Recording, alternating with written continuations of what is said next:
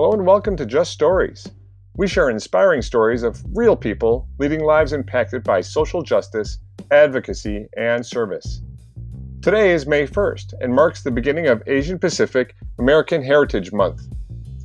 In honor of that, we welcome Ji-Yoon Song, a Korean American who is doing important work in the Asian American community of Chicago. We'd also like to take this opportunity to pay tribute to the legacy of the late Bernie Wong. Bernie was a trailblazer in Chicago for Asian immigrants who would call Chicago home. She founded the Chinese American Service League that provides a wide range of social services to Asian Americans and now employs over 500 people. Bernie will be missed by many. Now, join us in conversation with Ji-Yoon Song and hear how she's used her experiences to make a difference in the lives of others. And remember, it's all about the story, hers and yours. Just stories.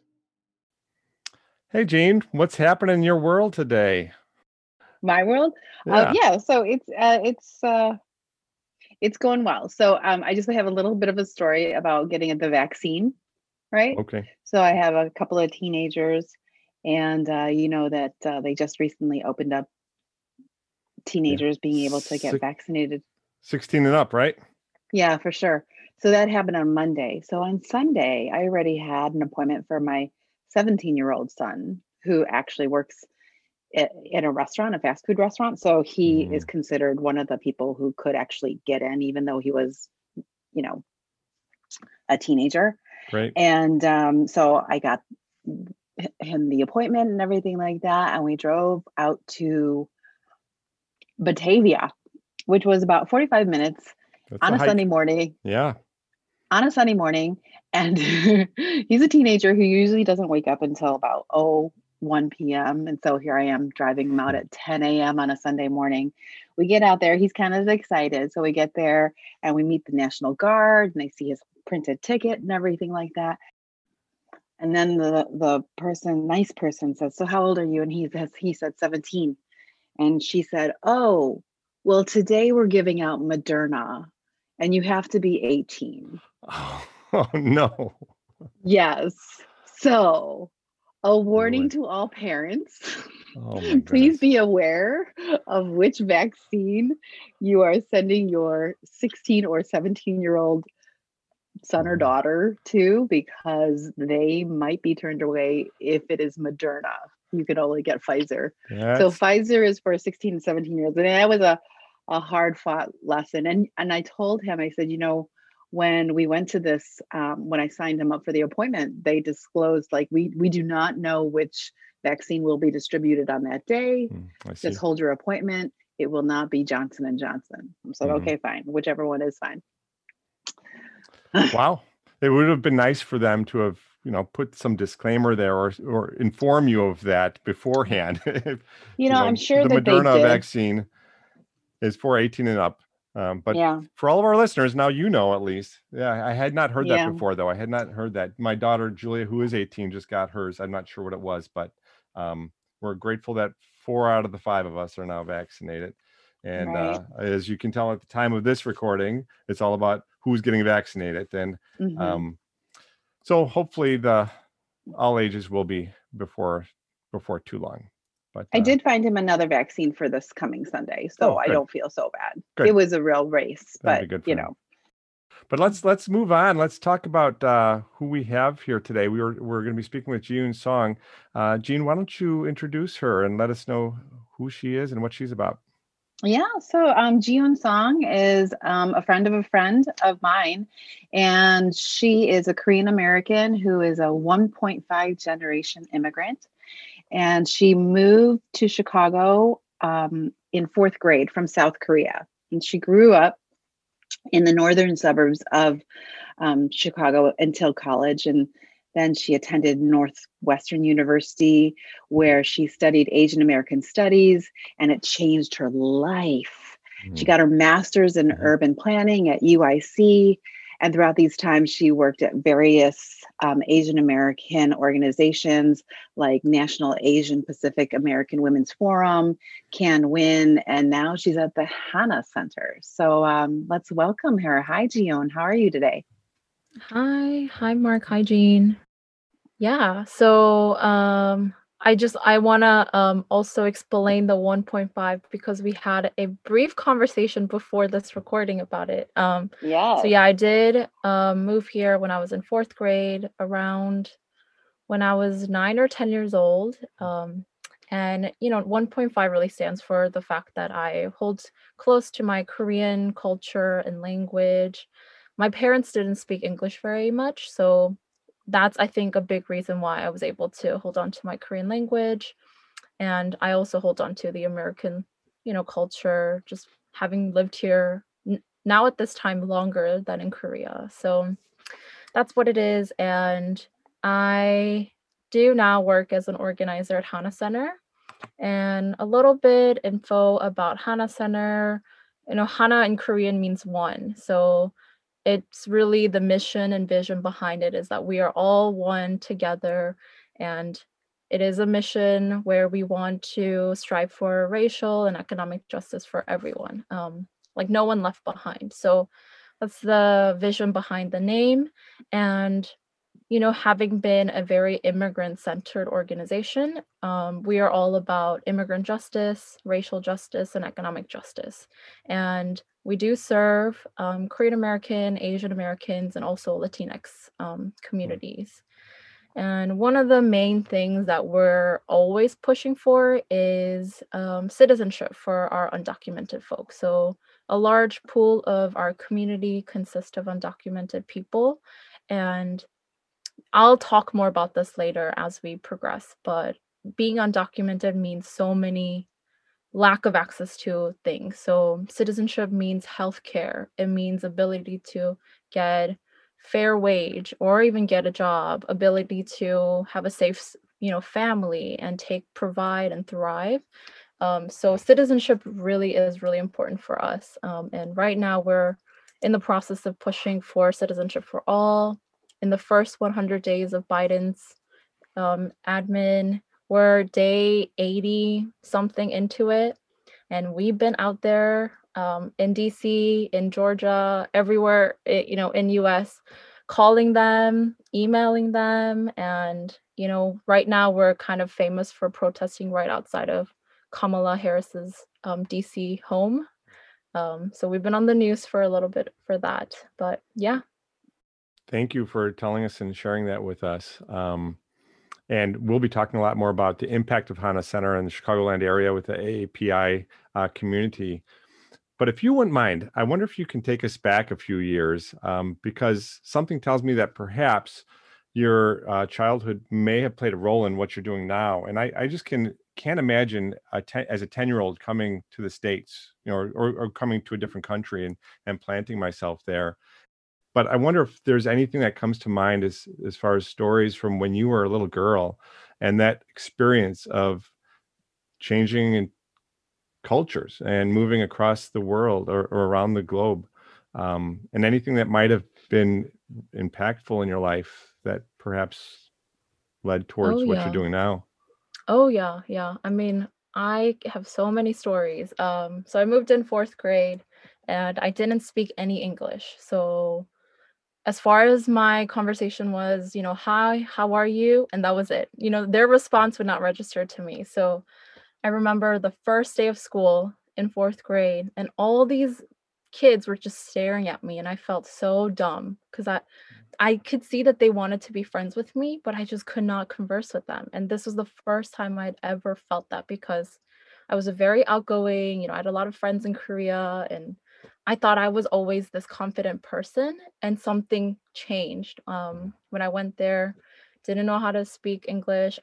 Attended ESL for 2 or 3 years, so I was not part of the regular classes, so I couldn't really be friends with them. And the only class that I was allowed to attend was math classes. And I love telling this story because I think it's just hilarious where, in Korea, math is just such a big part. So it was my math class and our first quiz, and I was like ready to ace it, right? And I just see all these kids taking out their calculators, and I'm like, that's cheating. What are you doing? So I kept on staring at the teacher, thinking that she's gonna say something, right? Thinking that she's gonna apprehend these kids, but nothing happened. And the whole time I'm just staring at the teacher and taking my quiz, like, what is going on? And I think that's a big culture, just a specific example of culture shock for me, where it was norm for kids to use calculators here. And I thought it was cheating back then. So, that's one story. There was a lot of adjustment, cried And a lot. how did you do on that quiz, June? I aced that quiz. All right. Without a calculator. Yes, without a calculator. You had to ask? Yeah, but I mean, I liked math, but I realized it's not, I liked just being good at it, I think. So I think I realized it was different. So education, standards are also different here. And the way that education is taught is also very different in Korea and here. So let's talk a little bit about the education that's offered here in America versus back home. We know right now that the TEACH bill is on the floor, and maybe you could tell us a little bit about what TEACH is, what the acronym stands for. But you were speaking earlier in our pre-call about how this is a really essential for our young people right now. And if we are to improve our education system here and opportunities here in America, this would be one way. So tell us a little bit about TEACH. Yeah, so TEACH stands for Teaching Equitable Asian American Community History bill. So it is in the process of passing in Illinois. So it is an Illinois bill that would mandate an Asian American history unit be taught within the history curriculum. So we're super excited about this. For those of you all who are curious about the bill number, it's HB 376 and then Senate Bill 648. So we have just passed out of the House committee, and we are probably going to be looking at a House floor vote in the House. So we're super close. I think we need 60 votes to pass, and we have 57 or 58, and I have no doubt that it's gonna, knock on wood, pass. But this means so many things to me and a lot of the students that I work with. Jean, you mentioned how Asian American studies at college really changed my life. And I say that I would not be doing what I do right now without Asian American studies. I was going to be a dentist. I was on a pre-dental track. Oh, really? Yeah, which is a totally different, I think, field than organizing. And I think part of it is because I had not, first of all, known that the job organizer existed in high school. I had not seen Asian American organizers or activists, being represented in media or history. So the idea has never been planted, in my head. And that all changed when I went to college. Sophomore year, my first class, Asian American Studies intro. And I was just, it felt like a wave of just like, what in the world is this, swept over me. And I couldn't, wait to get more of it. So I know firsthand how important that was for me. And I always say Asian American Studies, the people in that space was like, my healing space in college. I did everything with the people, with the teachers, with the professors. And it means the same thing to the students, high school students especially, who I work with, who either have been fortunate enough to take an Asian American Studies class specifically at Niles North or West. I think Niles North or West is, it's a very special class, and it's not offered anywhere that I know of in Illinois in high school. So those students know firsthand that they want to see every other school have what they experienced. One student just shared that after that class, she wanted to become an Asian American Studies teacher and professor with tears in her eyes. And, Mr. Chan was also crying at this. So, and she was talking about how a fire lit, her passion and fire lit when she took that class, learning about her Filipino or communities as the first Asian Americans to ever come to US before the Pilgrims in 1500s of something. So a lot of that, means a lot to us. It's, I think, more than representation. It's something more. Yeah. I imagine it might speak to the core of your identity to discover a lot of the things you didn't know about the heritage here, but Asian Americans and the community here. So just like your identity is built through your time in Korea and your early stages here, I'm guessing another formative time. Am I right about that in your own identity development? Oh yeah. Asian American history, I think, it's more than just learning about our history. Like there's such innate activism and organizing in the history of our community. So we had to constantly fight for what we need in this country, right? So I think learning about that, community building, community organizing throughout history, I think kind of came hand in hand with me. Like learning about the history and wanting to be an organizer, I think just flowed naturally that I didn't even realize. Interesting.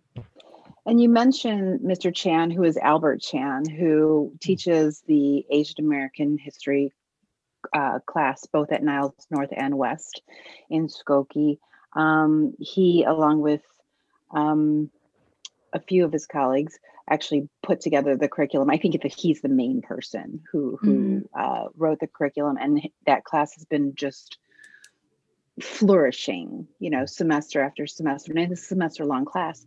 And you're talking about the Teach Bill, which is just asking all high school curriculums just to teach a unit. And so in their social studies curriculum, so a unit could be like 2 weeks to 4 weeks, not necessarily a whole semester, but whatever sort of exposure a high school student gets could be valuable or would be valuable, as you demonstrated from that young girl who tearfully said that she knows what she wants to study in her life. On the flip side of that, have you come across any stories from youth who shared some painful memories or experiences that were brought up by this? Yes, a lot. I have stories that are specific to Asian American history and what this would mean to students, and also in light of what's been happening with COVID and how students are experiencing that in their schools. So we have few students who are specifically Japanese American, and I think Japanese internment camp is one of the most horrific, history enacted upon our Asian American community in US. And during her history class, while they were being taught this history, a few of her classmates were telling her, oh, but they were rightfully incarcerated because of XYZ, and how she was crying when she was telling me this and how important this bill is to her. And I also, this past couple weeks working with youth, I've just experienced just extensive amounts of what these youth go through really in their school. And especially after the Atlanta shooting a few weeks ago, our youth have shared how, one, a lot of the schools have not even said a word after that night. Like no email, none of the teachers mention anything and how hurtful that was. Or if they did, they were not equipped to handle the discussion. So they would just open it up, for students to discuss. And one student in particular shared how the first person who shared was this guy in her class. And it was about, well, so what counts as a racial, hate crime? Like, let's define that. So it was this very offensive and re-traumatizing conversation that, started their class conversation. And she came to me after crying that session, how that was so painful.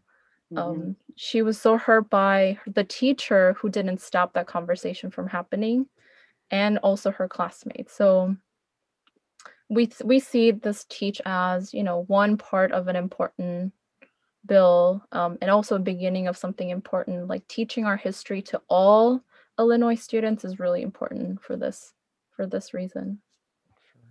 Sure. Well, we certainly are behind you and hope to see a passing bill in the coming days. And so we'll even get into our podcast notes the numbers of the bills that you mentioned, so we can get those down if people want to write their legislators. So, but it has been a time of growing awareness of the discrimination, of the racism, and even of the violence of the Asian American and Pacific Islander community. And I wonder, you have talked a little bit about the Hana Center, and you're well connected with the Asian American community here in Chicago and the suburbs. And what are some of the things you've been seeing and hearing from your community with regard to this? You mentioned Atlanta, and but we're all discovering that what you already knew and know, that this goes beyond Atlanta and well before Atlanta. And so perhaps you can share a little bit about your experiences or experiences of those in your community. Yeah. So having working at Hana Center, where we have services for our community and we do organize, we've been getting lots of calls from community members who either experience the violence firsthand or know somebody who's experienced violence and looking for resources. So one story that, really shocked me was a community member who worked as the Amazon delivery driver. And he was just making his normal runs in the suburb of Chicago. And when he noticed, he was driving slowly because he has to deliver packages, he noticed this one man who was standing in front of his porch just yelling stuff at at our community member. And it was inaudible, so he just was like not ignoring that and just going about his business. But when he stopped his car to deliver packages, he all of a sudden noticed this man walking towards him, and he was attacked. He was attacked just verbally, physically, and like his car was also like damaged because this man was kicking the truck, etc. Wow. So after this incident, our community member reported this to Amazon, saying, first of all, I didn't damage the car, and like this happened to me. How are you gonna help me recover from this incident? And I was sad to find out that he was fired. So there was no accountability. There was no help from Amazon. We're just going to let you go because we don't want to deal with it. So after he experienced this, he called us asking for legal services, legal help. But, this is not a isolated incident. We've heard similar situations like this all throughout the year, where our community members being attacked right outside of Asian grocery store, our community members being yelled at from workplaces, just out in public. So, this has been going on way before COVID, but especially escalated, throughout COVID and before Atlanta shooting for sure.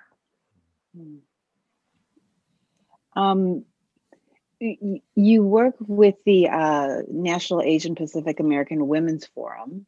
And so let's just gravitate a little bit more towards any women-related issues that you might be able to highlight for us. Do you have any stories to talk about as far as the women in the Asian communities that you serve or have met? Yeah, of course. So just for context, the first organization, NAPAWF, is an Asian American reproductive justice organization. And the second organization, CanWin, is an Asian American gender-based violence organization. So those two were pretty similar in that it was at the intersection of gender and race. And thank you. I want to say that these type of organizations are especially important because these intersectional areas cause very unique problems for women of color and Asian American women. So, for example, at CanWin, we provided services to a lot of women who were victims and survivors of gender-based violence. And they were having to not only think about their safety, but also what it means to keep their status. So oftentimes they could be undocumented, which means a whole lot of different, issues outside of just safety. But other times their status also was dependent on their abuser. So their visa or their citizenship was dependent on their abuser. And as seeking divorce or safety apart from that abuser meant losing their status to stay in US. So, these survivors literally have to choose, do I get deported or do I choose safety? Do I see my children for regularly, or do I stay safe and protect my physical body? So these are very specific intersectional issues that are, have been going on since before Atlanta shooting. And I want to really emphasize that Asian women were sexualized, were prone to violence, were exploited, etc. before Atlanta shooting. Atlanta shooting was just a very horrific example of all of that coming out into a crazy violence. So yeah, I think that week when the Atlanta shooting happened, I think there was just outpour of pain and emotions from a lot of women. I remember that whole week I was very dysfunctional. I would just join into Zoom meetings and just start crying for no reason. And I couldn't explain like why, but I was just crying and I just had to sit there and cry. So I think we carry a lot of, and this isn't just years, this is generations, decades, centuries of trauma and violence, like my mom went through and my grandma went through, so yeah, I think it's definitely specific when we're talking about Asian American or Asian women. And so you mentioned safety. And so how do we get safety into these communities when it's so delicate? Like you said, it's so individualistic and there's a lot at stake. So what would you suggest, or what have you been talking about or promoting in your communication with your community members, and maybe like what doesn't work? What, safety means a lot of things for a lot of people. So maybe what would work and what is not working? Yeah, this is a very, I think, hard question, especially for Asian American community. I think, and we have witnessed this, right? As COVID was surging, violence against Asian was surging. And right after Atlanta, there were different responses in our community as to what should be done. So there were community members saying, we need more policing.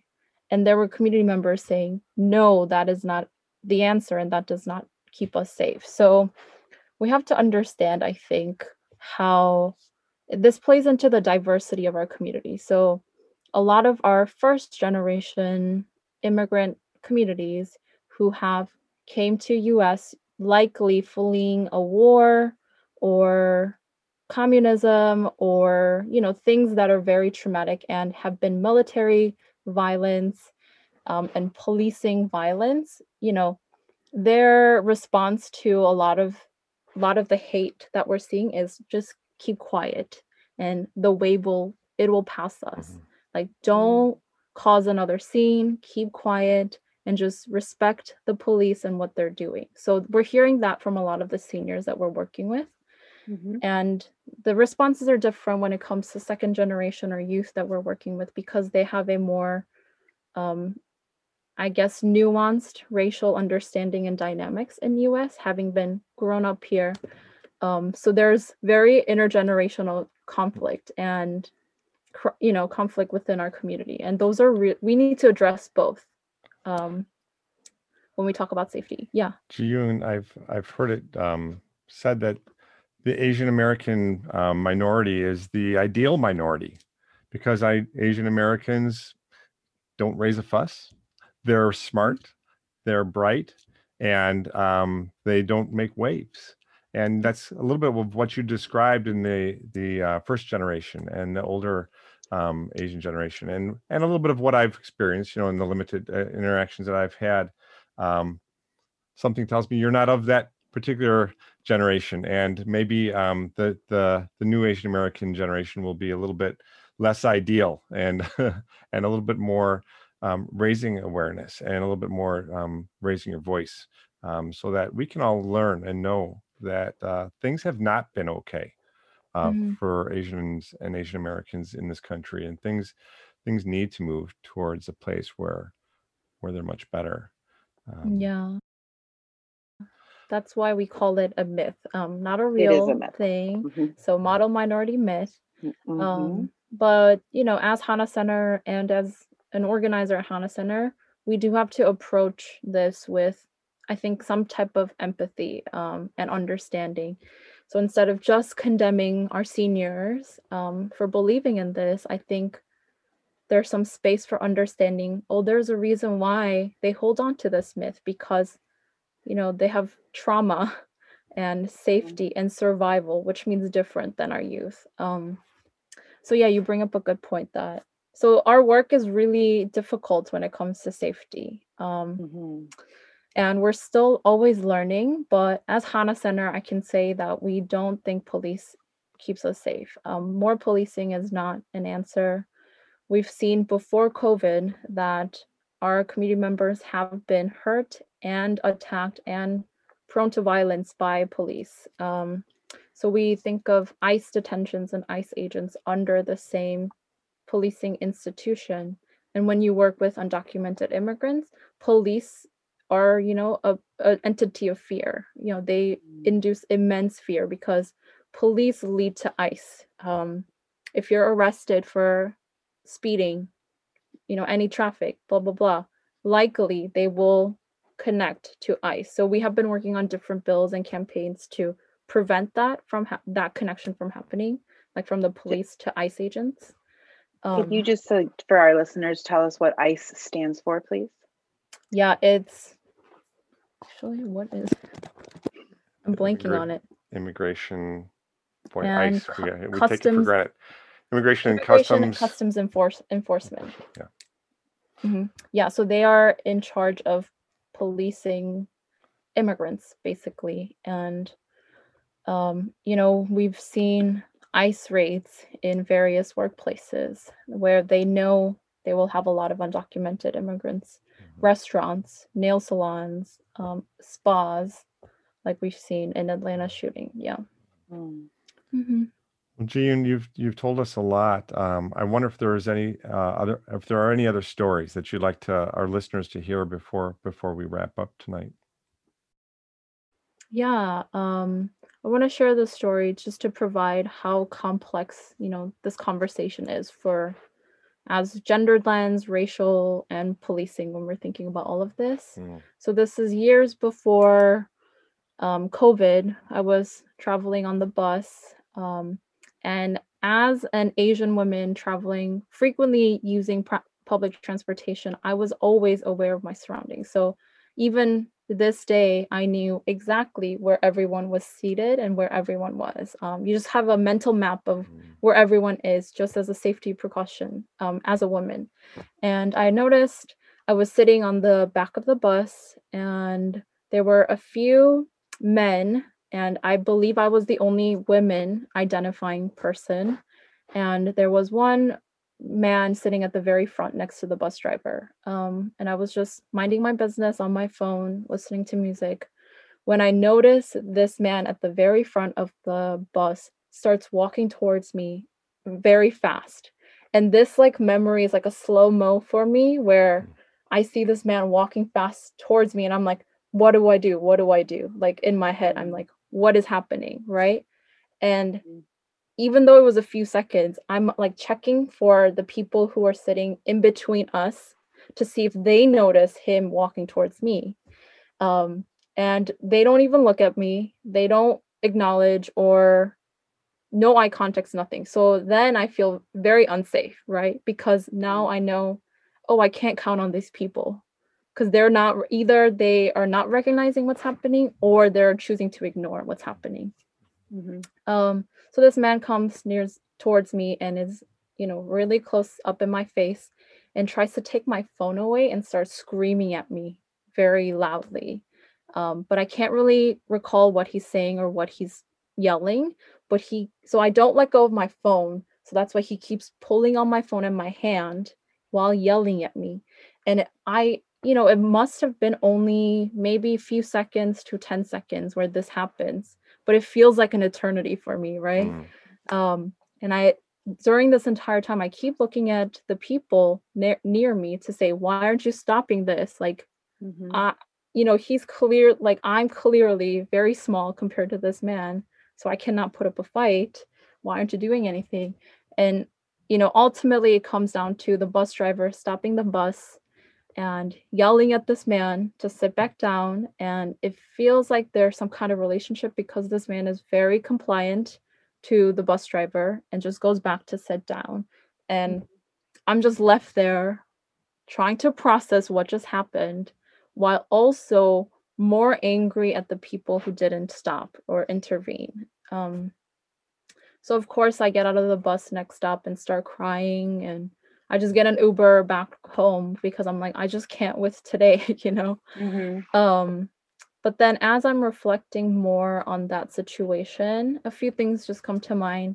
One is the man who attacked me seems to have some kind of mental condition. I kind of noticed that when I first got on the bus. So, one thing that raised the flag is like, we don't need more police. We actually need more mental institutions and mental health services for a lot of people.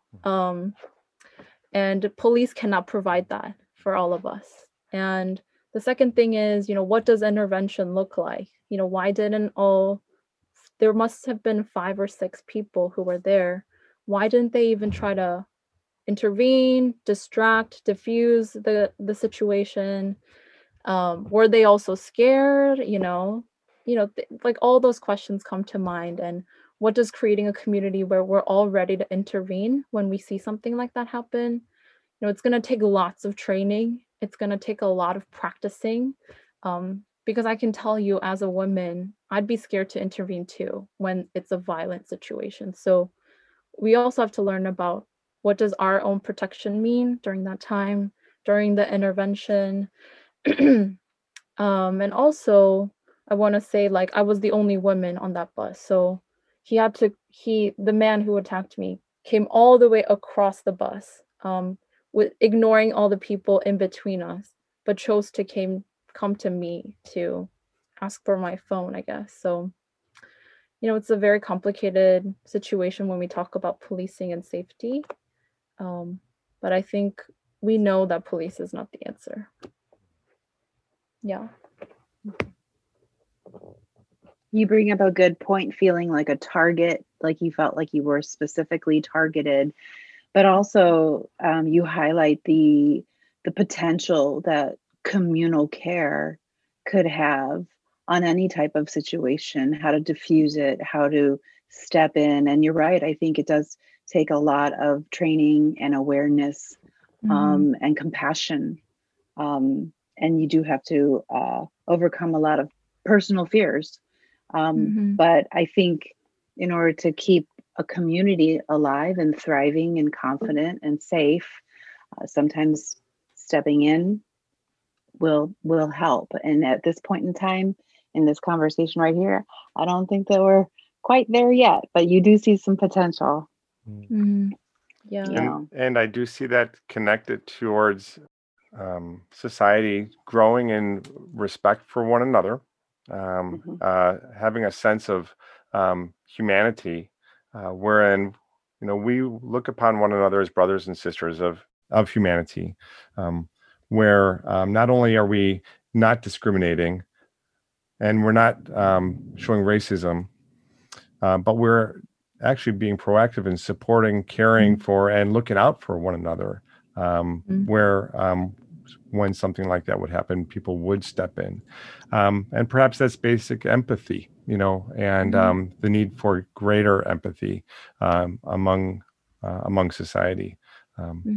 So I'm glad you brought that story up, because it does point towards a number of different things. And I guess I'm a big picture guy, but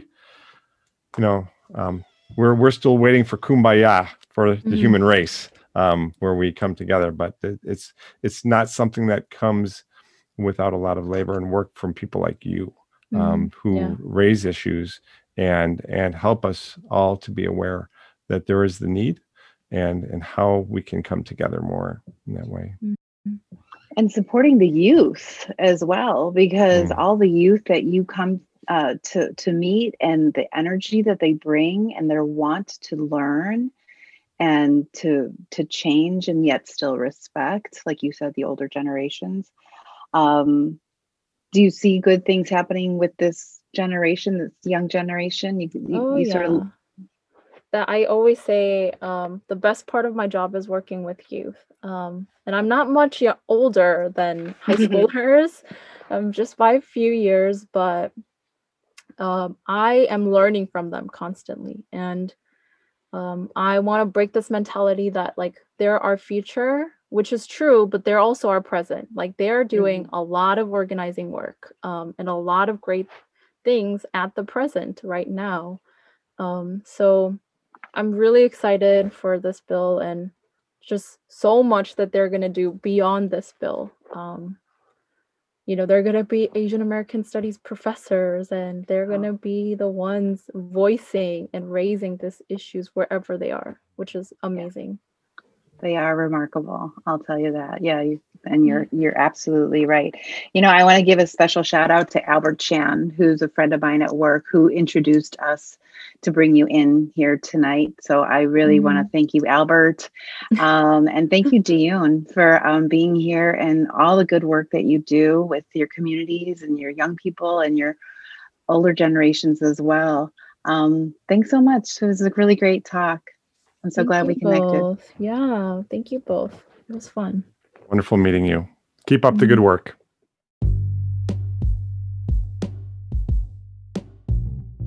And that wraps up this episode of Just Stories. We hope you've enjoyed this time and you'll join us again. Just Stories is a partnership with Our Savior's Lutheran Church, an ELCA member church where all are welcome and we join in God's reconciling work, which prioritizes disenfranchised, vulnerable, and displaced people in our communities and the world. Your hosts are people of Christian faith, and we recognize that God works through many vehicles, including those of differing faith or of no faith. Our guests may or may not be members of Our Savior's Lutheran Church. If you enjoyed what you heard, tell a friend, and please subscribe. Tune in next time for more of Just Stories.